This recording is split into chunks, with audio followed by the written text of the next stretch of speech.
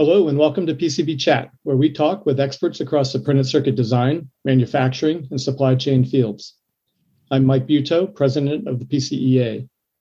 Just a week ago, the Printed Circuit Board Association of America, or PCBAA, held its first annual meeting, at which they shared progress on their overarching goal, which is to advance U.S. domestic production of PCBs and base materials. Coinciding with that meeting came an announcement from a pair of U.S. legislators that they had introduced a bill to incentivize purchases of domestically produced PCBs, as well as industry investments in factories, equipment, workforce training, and research and development. That bill, known as the Supporting American Printed Circuit Boards Act of 2022, is said to be modeled on the CHIPS Act of 2021, a much-touted piece of legislation that earmarks more than $50 billion toward new onshore semiconductor fabrication plants.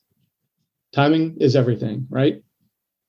Joining me today is Travis Kelly, President and Chief Executive of Izola, the materials developer, and Chairman of the PCBAA. Travis, welcome back to PCB Chat. It's good to talk with you again. Yeah, you as well, Mike. Happy to be here. I want to chat about the May meeting in a moment, but first, can we get your thoughts on the Supporting American Printed Circuit Boards Act, or what I'm going to call the Boards Bill? What, in your estimation, are the key provisions? Yeah, so that's a great question, Mike, and I'm very happy to be here and discuss the Supporting American Printed Circuit Boards Act and the implication for domestic suppliers of PCBs. So once again, the association is grateful to both Representatives Eshoo and Blake for taking on this important issue, as you and I have discussed in the past. As you know well, Mike, the U.S. PCB industry shrunk to the point where we only produce 4% of the world's PCBs, down from approximately 26% 20 years ago.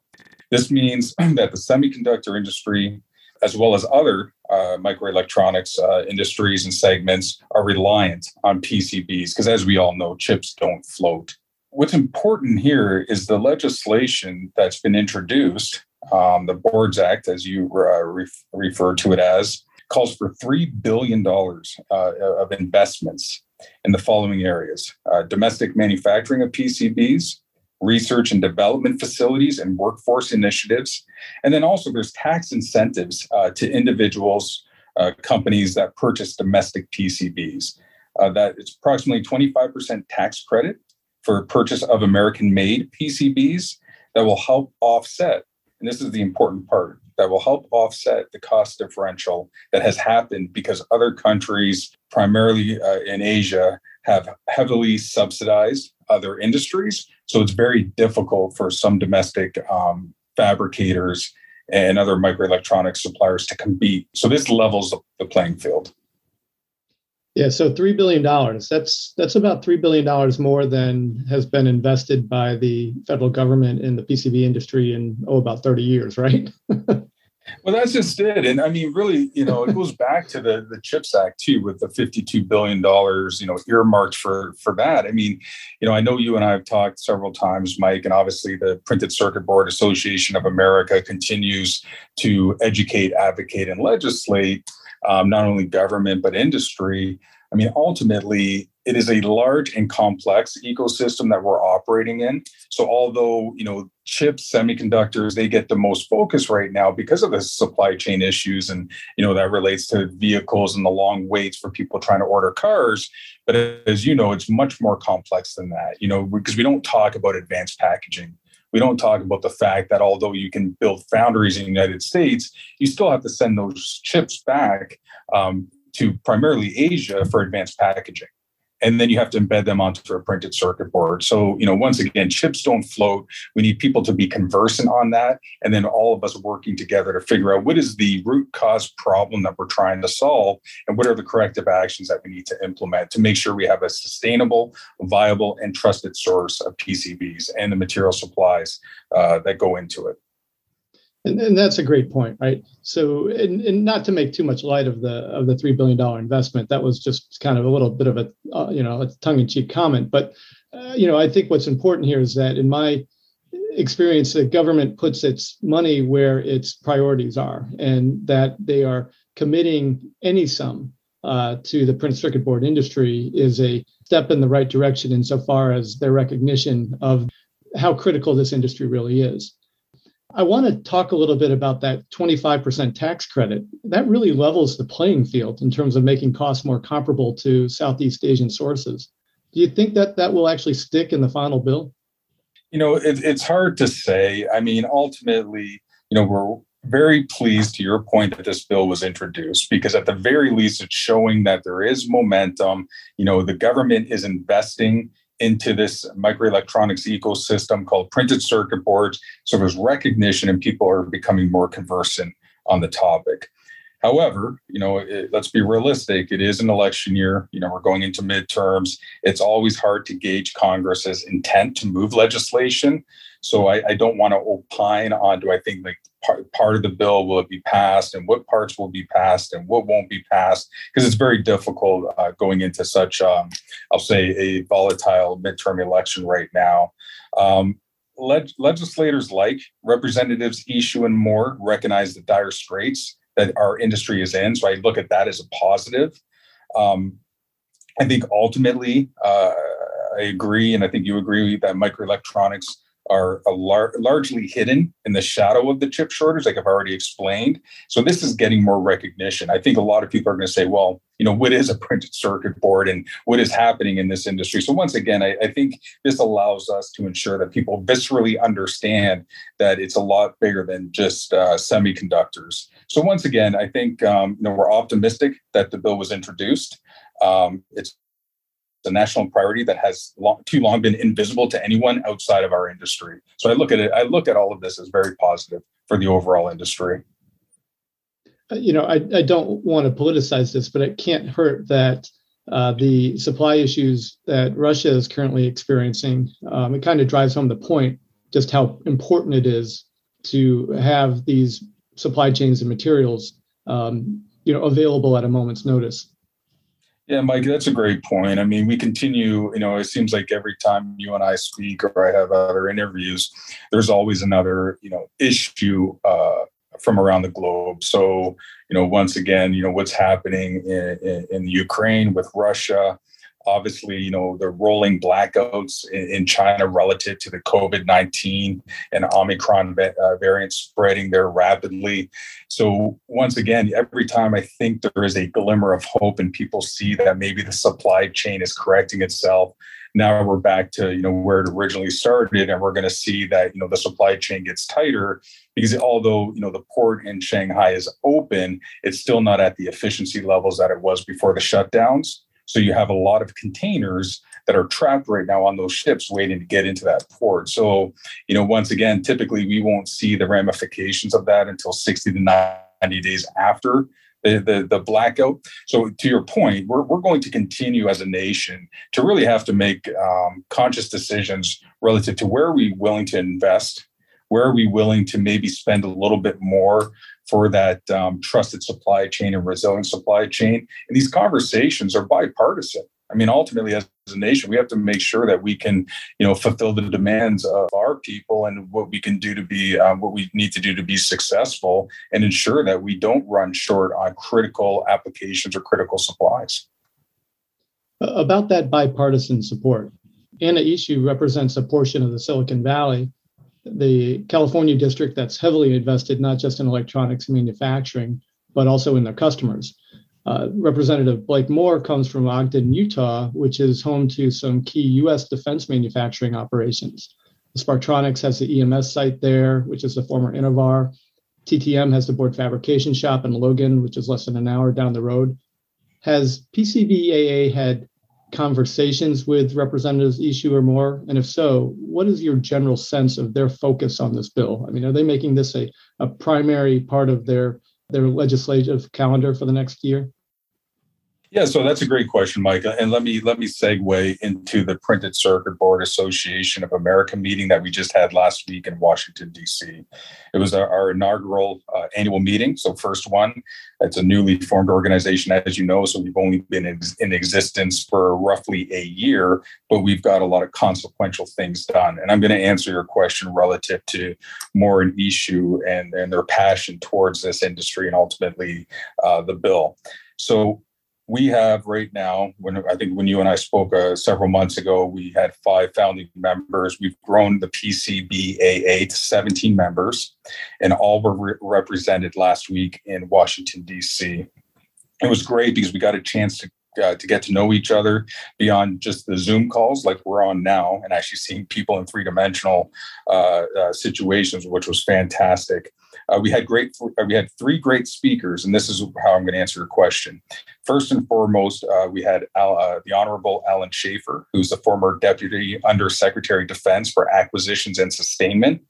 He brought really good insights into the way the Department of Defense views our industry and how we can best serve the men and women in uniform. So that was a fantastic, speech that he gave. He also had dinner with us and our members and got into some very candid discussions and transparent discussions relative to where he sees the needs of the Department of Defense and Pentagon moving forward. We also had Dr. Lara Brown of George Washington University, who's a graduate who works at the Graduate School of Political Management. She gave a really nice summary of the state of play in Washington, what it means for midterm elections, the different, partisan and bipartisan approaches to certain bills that will be passed and that will be introduced. And then finally, to your point, although Congress was in recess, Congressman Blake Moore took the time to talk with our members via live feed from Utah. And he probably spent more than 30 minutes with our team answering some pretty pointed questions, obviously asking us pointed questions. And we were all very happy and impressed with how conversant Representative Moore is on the industry.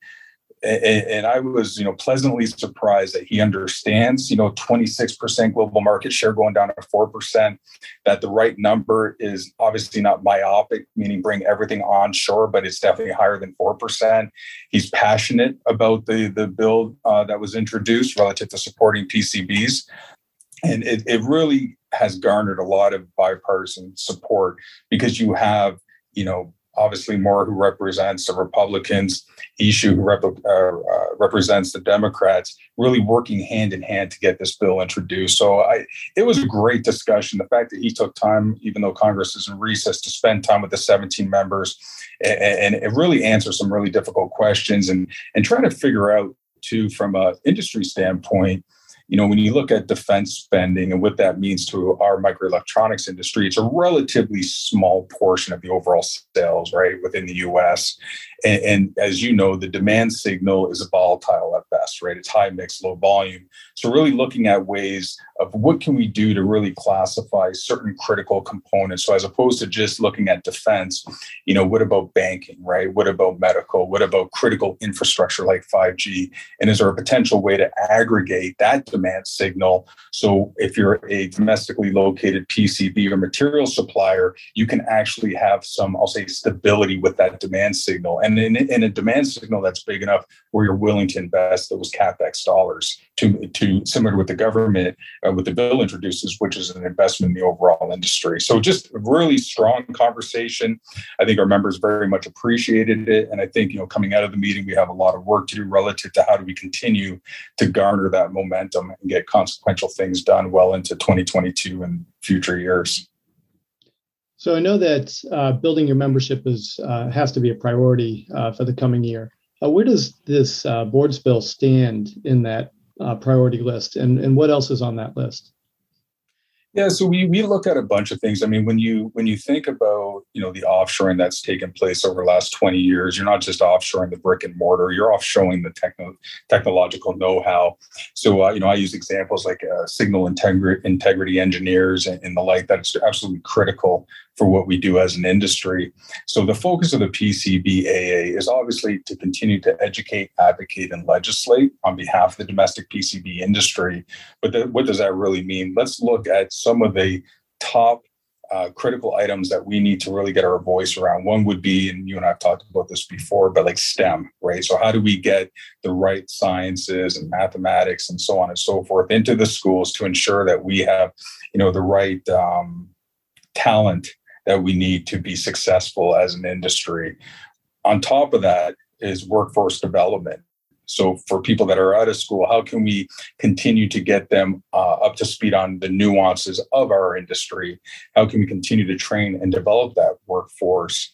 And then ultimately as well, how do we build out the right infrastructure for our industry as a whole, right? So automation of factories, because part of the tax incentive is definitely helpful, but we as an industry have to innovate as well. Like, how can we take costs out of our system? And, you'll hear value stream mapping and Kaizens, and that's all part of it. So it's really the PCBAA's focus right now is to, once again, protect some of the wins we have, because obviously everyone's legislating every year, and we have to make sure that, the wins we've had with the National Defense Authorization Act, this supporting Printed Circuit Boards Act, which, our members had, firsthand their hands in helping form that language, the PCBAA, other organizations. So it's really an assault on all fronts. But we need, as an organization, to focus on, what do we need to continue to develop that resilient supply chain? And it's more than just, hey, we need to build more printed circuit boards and have more material suppliers. It's building up the education, it's building up the workforce development, the infrastructure. So, I use the example, it's like eating an elephant, right? It has to be a bite at a time. If you just try to solve all the problems at once, it's overwhelming. Because you can't offshore or over 20 years and expect that you're going to, flip a light switch and get it fixed in a year. So this is a marathon, not a sprint. I know that we're running short on time, Travis. Is there anything else you want to, make sure our listeners know about before we close out?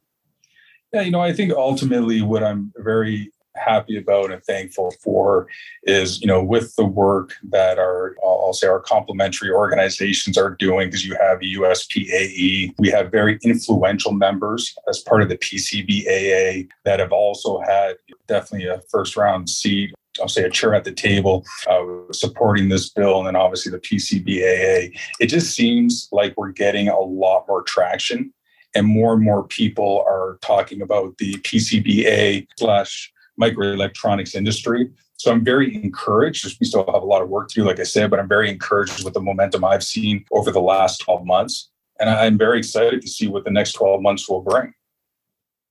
I would agree. I'm looking forward to it as well. Our guest today has been Travis Kelly, President and Chief Executive of Izola and the Chairman of the Printed Circuit Board Association of America. For PCB Chat, this is Mike Buteau. Have a nice day.